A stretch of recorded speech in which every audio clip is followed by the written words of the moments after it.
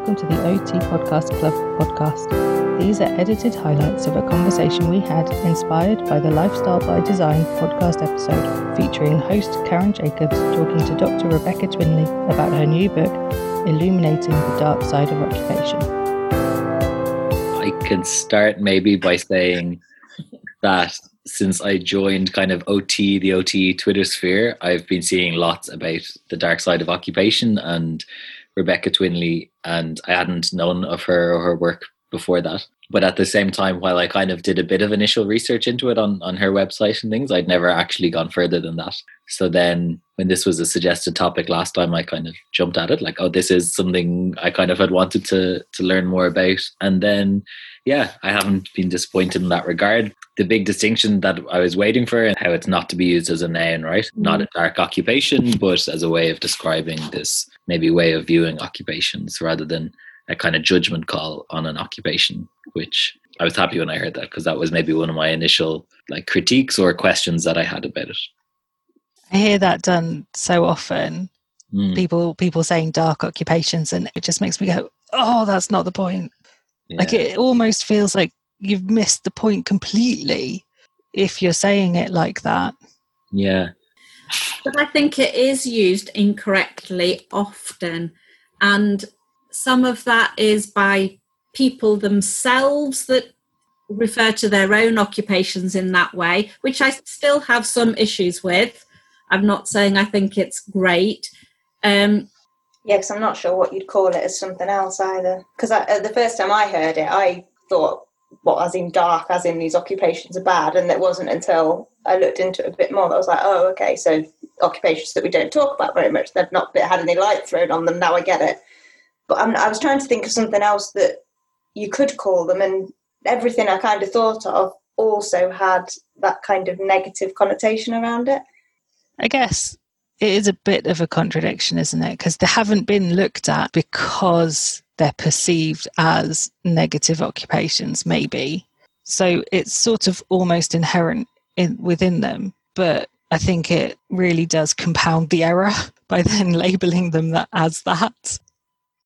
I mean, from my point of view, it's, I think I've tried to be really clear in the book, and, I've had, lots of people inadvertently accusing me of racism and all that kind of stuff. But there's always a but, because I also think, like I say, like we interpret things differently, and sometimes it has its use. And yeah, like for Clarissa, she completely saw that in her area of practice, but it came from the people that they were working with. And also, I think, someone said to me, is it such a bad thing that it does cause that kind of rift, really, and that discussion? Because A, it makes people aware of their own kind of bias and prejudice, and it makes people aware that other people can be, and not that that's okay, but other people can be. Like, I'm sorry, but we do probably work with people who are racist, either very overtly or perhaps don't intend to be, but actually they are racist, and it comes through in some of the things they do or say, or just the way they might think even. I mean, that's only talking about racism, but it also is mostly it's just a challenge to people who are happy to stay with flowers and cotton wool and rainbows and fairies in life and not think about occupations that aren't about all of that. But I used to work in an eating disorder service where we ran a group called Occupation Matters, and it was a 12-week group where each week we talk about a different topic from mainly occupational science, and we really taught it to our patients as, this is information that will help you to be your own occupational therapist. And so one of the topics that we discussed, I think it was the second week in our group program, was the dark side of occupation. So we had a whole hour dedicated to that topic, and we gave them Bex's article to read, and we just basically had a discussion in our session. And when I first presented it to the patients, I thought they would be like, oh my God, this is amazing. And do you know what? They weren't. They were just like, yeah, and I was like, this is groundbreaking. This is controversial. They were like, no, that's just basic, like how I felt about it. Sorry, Bex, but they were just like, this is just our life. It's obvious. Yeah, they were like, why is this such a big deal? Like, obviously we don't tell people this stuff, but it's real, and like we wouldn't do it if it didn't have meaning for us. So why is this so hard to get? And it really made me think that I think when we come at it from the outside as occupational therapists, it can seem like there is a dark side to occupation. But when you get into that dark side, people are just like, yeah, this is my community, or this is my life. Why don't you understand me? And even kind of being part of queer communities, it seems the same, where from the outside, people are like, what? Why do people do X, Y, Z? And then when you're in the community, it's kind of natural and normal. So yeah, it was that really opened my eyes, seeing patients just shrug when they heard about it. But even though they were kind of quite relaxed about it in the beginning, what I noticed was they all started to use the terminology. So they would just talk about the dark side of occupation, or they'd say, is it okay with everyone if I talk about the dark side of occupation? Is that going to be triggering for anyone? Just during random groups. So yeah, it just became something that was really embedded in our service and how the patients communicated.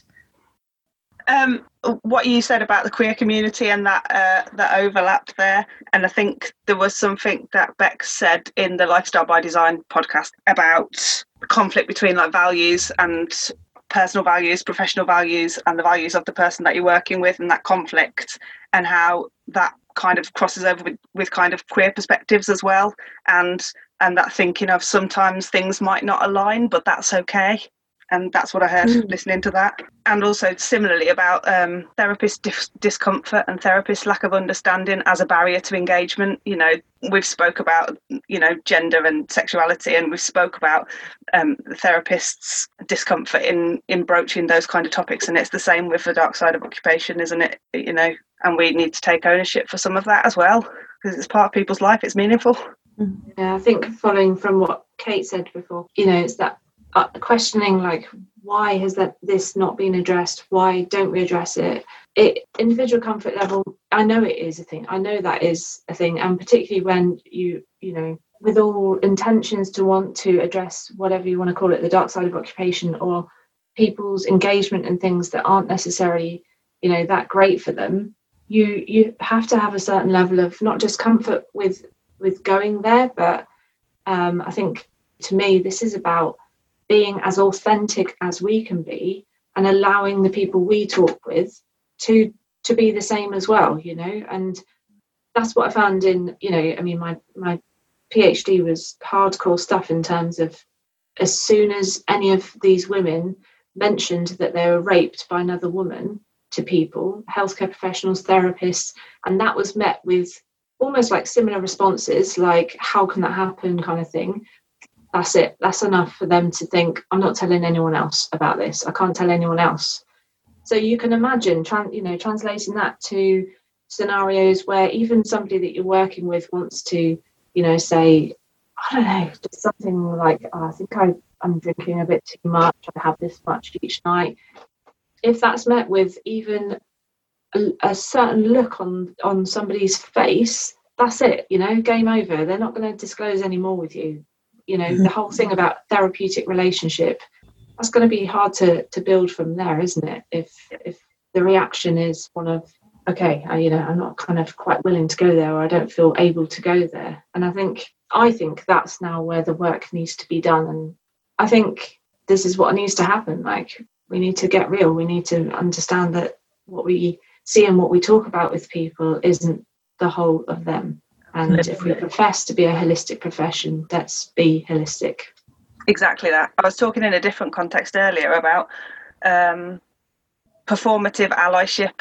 So I was talking about in the context of race, but that's almost what occupational therapy is doing as a profession, isn't it?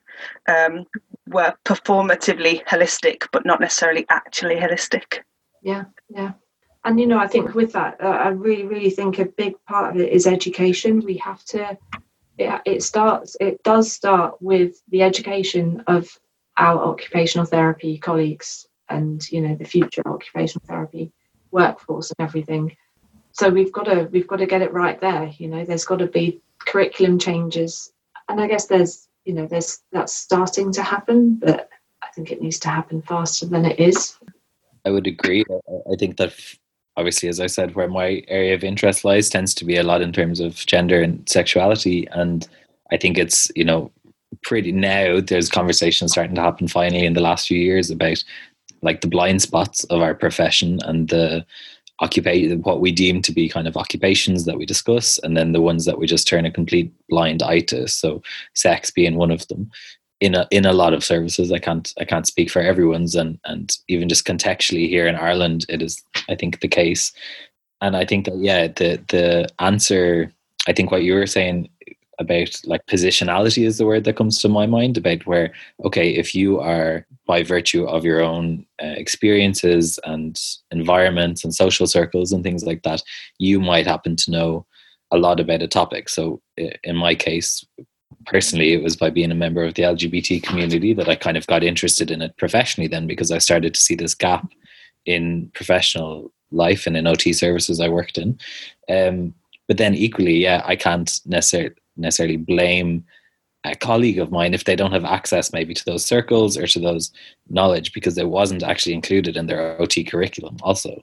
So then it's kind of that piece of, that's where it has to start, so that OTs are at least aware that this stuff should be on our peripheries, and so we should be including this in a kind of in our view, so that then I think it can be kind of a balanced conversation, and people might feel a bit more comfortable then in their actual, to bring these things into conversations, you know, to ask people about their sex lives in initial interviews, or to at least make it a safe space, as we talked about before here, for those kind of conversations to happen.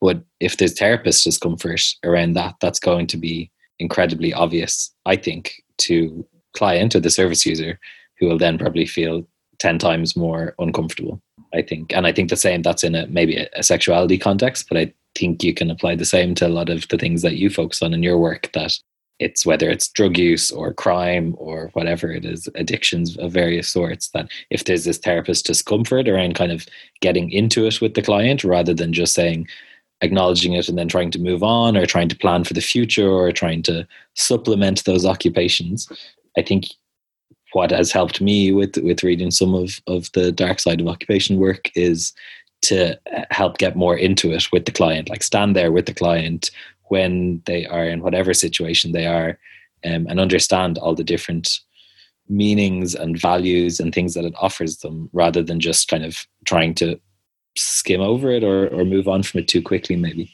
And I think that aspect about not skimming over it is really crucial.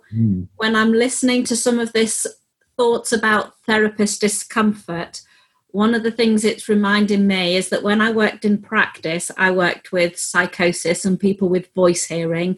And if you would sometimes have someone with you for the day, and you'd be going out and you'd see someone and you'd be talking about someone's experience of voice hearing, I remember one person going, wow, I never knew you could keep asking the questions, that you could say, tell me more about your voices, and tell me more about this, and tell me more about that. And I think that sense of professional curiosity and empathic interestedness in someone's experience of their life is actually what we need to do, because that's almost how it helps you get past discomfort, just going, actually, I'm interested in you and what your experience is of this occupation and what is its meaning like in your life. But you have to ask, because otherwise you've got an elephant in the room, and the patient can't be the elephant in the room, because the patient's the reason you're in the room. I wonder though if there's something that needs acknowledging, that it's a nice idea that we're all perfectly comfortable in talking about everything, and that, you know, training would reach an ideal world where we've covered every topic that could possibly come up, and we've all talked about it so much that we're like, you know, bring it on. But that's not very realistic. And is there an extent to which actually another aspect of it that would be helpful to learn is how to react to something that's genuinely shocking? You know, someone at some point in our life is going to tell us something completely unexpected out of the blue that is something we've never imagined. And actually what to do in that situation. You know, how to kind of keep your professional head on and go, oh, well, I've never heard of that before. It's a new one on me. tell me more about that.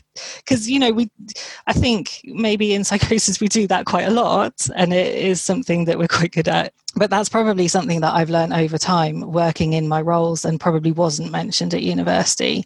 And that is quite an important bit of it, rather than just going, yes, we're all going to be happy talking about absolutely everything, because, we're not. And actually the social world we live in isn't. And if we pretend that we can all be happy talking about absolutely everything, the people we're talking to aren't going to be. If we sort of stride in there going, hey, tell me everything about your sex life, to someone who's just like, oh my God, no, I just came because I broke my hip. Please stop. I agree with you, but I think it's more about fostering that core set of skills around kind of professional curiosity, as Ruth, as you said, and about just an awareness, I guess, and an openness to those kind of things, and to maybe try and have ways, as you said, Kate, of parking maybe your own value systems or your own experiences and being a bit more open to other people's based on their experiences, which, you would hope most people do as therapists, but I don't know if it's always so deliberately or explicitly acknowledged or advised, maybe. And then there's that question of, do we notice if we're not? How do you pick up on your own blind spot? Mm-hmm. Yeah, I think you need to be able to have that openness within your own team as well, because other people within the team may spot stuff that you haven't, but equally if you do find something and you do feel like you're comfortable talking about it and you go in at that depth and you get part way through and you think, actually this is affecting me a lot more than I thought it would, you need to be able to have somebody to reflect with after that within your team that's going to support you and make sure that you're okay at the other end of it as well, because that will strengthen you for talking to people in the future. Yeah, and I think, when we talk about level of comfort, in my mind, the concept is not all about the extreme. It started off being about violence and violent occupations because of where I was at the point when I was having those conversations, the reading that I was doing. So it was born out really of those kinds of conversations. But really, like in my mind, it's always been about lots of things that we can do on a daily basis that have not really been explored that much, or even things that, we tend to hide. But it's about, being prepared in terms of if somebody discloses something, then how do you react to that? Because I do think that's something that's missing from training, really, in the sense of, trauma is massive, and how we react to different kind of symptoms of trauma, disclosures related to trauma. I think that's where also there needs to be some work done and preparation for our students as well. But having conversations, I don't know, I just keep always thinking about this relationship, like with whatever healthcare professional. As soon as something pretty minor really is said, that's what sets the tone for the rest of that interview or the rest of that session or whatever. So if I'm with an occupational therapist and I mention something that I think is pretty minor in terms of something I do that isn't necessarily healthy, if their reaction is one of, I think I see or perceive to be one of, either not agreeing with it, or they just don't really seem like they want to explore that much more with me, then I'm certainly not going to go into more of the things, that really occupy my time and that I really enjoy doing, that really might be seen as a bit, whatever, dodgy or something with other people. But also I think the dark side of occupation is, I think we all do things that we might not be telling everybody else about, or we might not even be aware that they necessarily fall into that kind of way of thinking about occupation. But we're all humans, and we, as I said, I'm going to go back to, we don't all live in a fluffy, cloudy, rainbow world, like the Care Bears. We don't? I don't think we do. I don't know. I don't. I feel like a lot of it also comes from life outside of work, at least for me. I think a lot of what I've learned about how to react to people telling me something I didn't expect is about having people in my life who are different to me and having conversations where it's okay to be curious and to ask questions. And I think that's made me more confident in work to go, oh, okay, so you used to do this thing. I don't know what that is. Tell me more. And for that to feel okay. It's like the exact opposite of what you told as a child, isn't it? Keep asking. Yeah, stop being so nosy. Stop asking questions. Yeah, and for me, when I was in practice, I loved that term professional curiosity because it kind of validated that that was a good route to go, that you are interested in what, as somebody talked about this before, what about this aspect of their lives? What about that, actually? And those are the things that in friendships that we value as well. I absolutely agree. Like outside of work, it's about being authentic, I think, some of it. I think sometimes it's like misjudge that professionalism is about having a po face and a poker face and being completely robotic almost. And I don't think it is. I think professional has to be about being authentically who you are and bringing yourself into that interaction and bringing humanity and human responses into an interaction. That I don't think we should be completely unshockable or immovable or untouchable or any of those things, because that doesn't feel very human. And I think also that being able to go, yeah, I got that wrong, or I don't know that, or sorry, I used the wrong pronoun, or, yeah, I've messed up. Tell me how you want me to do things differently. That's probably, in my forensic work, been the most useful way of exploring the dark side of occupation. I was talking to Bex earlier about some graffiti work that I did, and I talked to someone about graffiti, and I completely messed up. He said, the only thing I want to do is graffiti, and I was like, oh, I saw this really cool image the other day of, like, I don't know, a dragon or something. And he just rolled his eyes, and I was like, hang on, I've said something wrong. What is it? Help me. And then he explained that what he meant by graffiti was that there's no pictures and it has to be words. And I was like, oh, wow, I didn't know that. Please explain. And that started a conversation and, a really long and deep piece of work. But had I just dismissed that experience, I think we would never have talked about graffiti again. I think it kind of comes down to the idea of respect, doesn't it?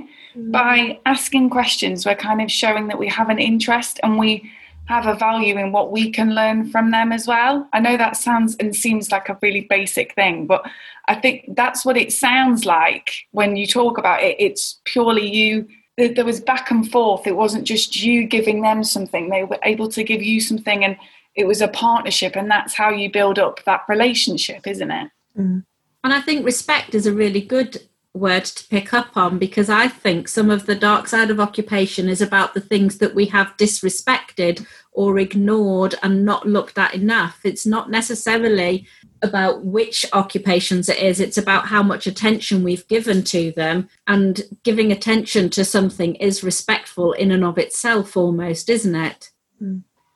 I also think that nothing's black and white, is it? And even if you were grouping things in a sort of, these are occupations that are bad for your health, we don't talk about occupations that are bad for your health.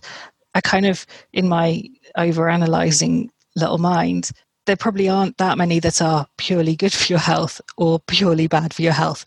Everything comes with some upsides and some downsides. And like you could say, smoking's probably a terrible example because the downsides massively outweigh the upsides. But there's a social side to smoking. There's a benefit in relieving anxiety. There are positive benefits to it. Otherwise, no one would do it. So if we're looking at health in such a limited way, as in sort of your physical health and the medical model, then yeah, you could split them possibly into binary. Even there, I'd probably find a way of not doing it. But if we're actually doing our job properly and being holistic and looking at all the aspects, nothing's going to be either good or bad. But I think that is the thing that actually, like, nothing in life ever is. And that use of binary, often things that we try and split binarily, that's not a word, but it doesn't really work, does it? Because there isn't generally a one thing and another. There's generally a spectrum of experience in the midst of that.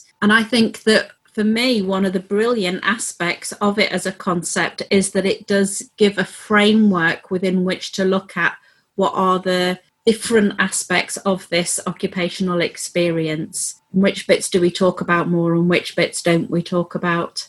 Yeah, there was saying about those two sides to kind of, there was that understanding why somebody does something, what are they gaining from it? What are the benefits that they're gaining from it was kind of one side. And then the other side that seemed to come out of it was, what is it about their life at the moment which feels so bad that actually doing something which has a negative impact on their health feels better? So, for example, self-harm or something like that, because that obviously, for them, that is, at that moment in time, is preferable to whatever emotional or other thing they are dealing with. So there's kind of those two elements that you need to consider. There was, in the Occupied podcast, I liked the kind of discussion around the relativity of risk. And I think we, in that context, it was talked about in terms of skydiving, right? Brock was saying about his friend that he deemed that like a really risky and kind of dangerous thing to do, but someone else might not, And I think that got me thinking a lot of kind of how contextual risk is, and how relative it is also to obviously someone's like circumstances, experiences in life, social environments. And there was one of my lectures during my master's did a lot of research into people's healthy volunteers' participation in like medical trials and things like that, and their perceptions of risk, and how from the outset it looked like they were taking a huge amount of risk sometimes by participating, I think particularly in the highly paid medical trials, which are the ones that carry more risk, right? And I was really reminded of that, thinking of this whole concept of the dark side of occupation. And that with that, I think in her research, Marcy Collingham was her name, she found that, most people who are actually participating in the trial, were aware of the risks and acknowledged the risks, but actually often came from, let's say, quite disadvantaged backgrounds themselves. I think they were predominantly non-white in the American context, so had greater social obstacles, I would say, in terms of employment and income levels.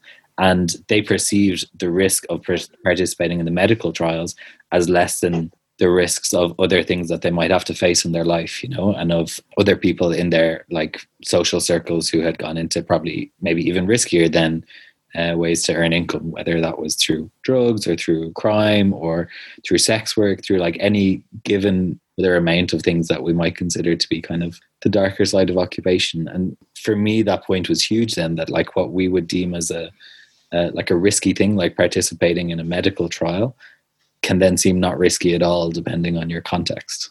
Yeah, and sometimes what you've got to lose. I know just from a personal point of view, before I had kids, I went bungee jumping, skydiving, all sorts of stuff like that. Now, the risk hasn't altered. Mm-hmm. I wouldn't do it now I've got kids. I've heard a lot of people say that. My sister is the same. Quite liked that bit you said at the start of it, Niall, about it being a relative risk. Mm-hmm. That I think relative is often a good word for us. I often think in terms of finances that, what is a lot of money to some people is buttons to others. So I think understanding that context of where somebody has already been surrounded by, and understanding in their world this amount of risk is like this much or this much, or I think that's a really nice framework for thinking about it. Mm-hmm. And again, for being in it with the person, I think, and being able to like really understand that then, and maybe really understand why certain suggestions you're making or certain goals that you're kind of trying to set with them aren't working, is maybe you haven't fully gotten into it to really understand it in the first place. And I can totally like hold my hands up and recognize several times that I probably have done that with clients, and I think with supervision and with reflection, I have probably seen that then, that maybe I was too anxious to jump towards a solution or to try work through it rather than just kind of wade in the murkiness and uncertainty of it, I think some stuff I did with the student once really highlighted to me how drugs can be a really good example of that social context and its influence of your understanding and judgment of certain activities. Because you know, it made me really think about that chain of sort of, I come from a very nice, quiet, middle class upbringing where my vice is food because there wasn't really any other option. You know, some people drank, but it wasn't that easy to get because it was a village and you can't get out of it. But then, you know, there are people who grow up somewhere where everyone drinks, everyone goes to the pub every night, and then that kind of is their norm, and it can go a bit wrong, but they would view someone taking drugs as bad. But then a lot of the people I work with live in a world where cannabis is the norm. Everyone smokes. That's just how you chill out. And for them, again, some of them it goes a bit wrong, but they would view harder drugs as bad. And then, you know, there are definitely populations where a bit of speed at the weekend is the norm, but heroin's bad or crack's bad, you know, and actually that social context that you live in really defines which drugs you see as kind of okay. You know, we know they're illegal, but they're not really illegal. And which drugs do you think of as, why would someone do that? That's so disgraceful. I've heard that comment before, not related to drugs, but just kind of that relational thing. And a comment that we sometimes get is, I didn't kill anyone. Good. However, that's a low bar. That's what we did do. I think, I mean, all of this is in part about making choices about the things that we do, being aware of how others might perceive that choice or how others might judge that choice. And I think in a lot of the things we do every day, there's elements of risk, isn't there? Like I like to run in the mornings. Now it's darker in the morning. You know, in my mind, it feels riskier to go running at the same time that I like to run because it's darker, for instance. But then, there are things that we choose to do. I think sometimes we choose to do things because we know that it's not necessarily the done thing at that time, or we know it goes against the grain, as it were, to do that things. And I don't know. I think I love that though. I love that about us. How sometimes we decide to do things because we know it's something that not everyone else would decide to do as well. And that's what makes it complex, us complex, I think. That's one of the things it does anyway. And what makes it endlessly fascinating to work with people, because you never know someone else's perspective. Yeah, absolutely, yeah. Thank you for listening. We hope you enjoyed our chat. Check out Dr. Twinley's book for more about the dark side of occupation. Next time, we will be listening to the OT After Dark episode 6.9, Getting Explicit with Kate Burke.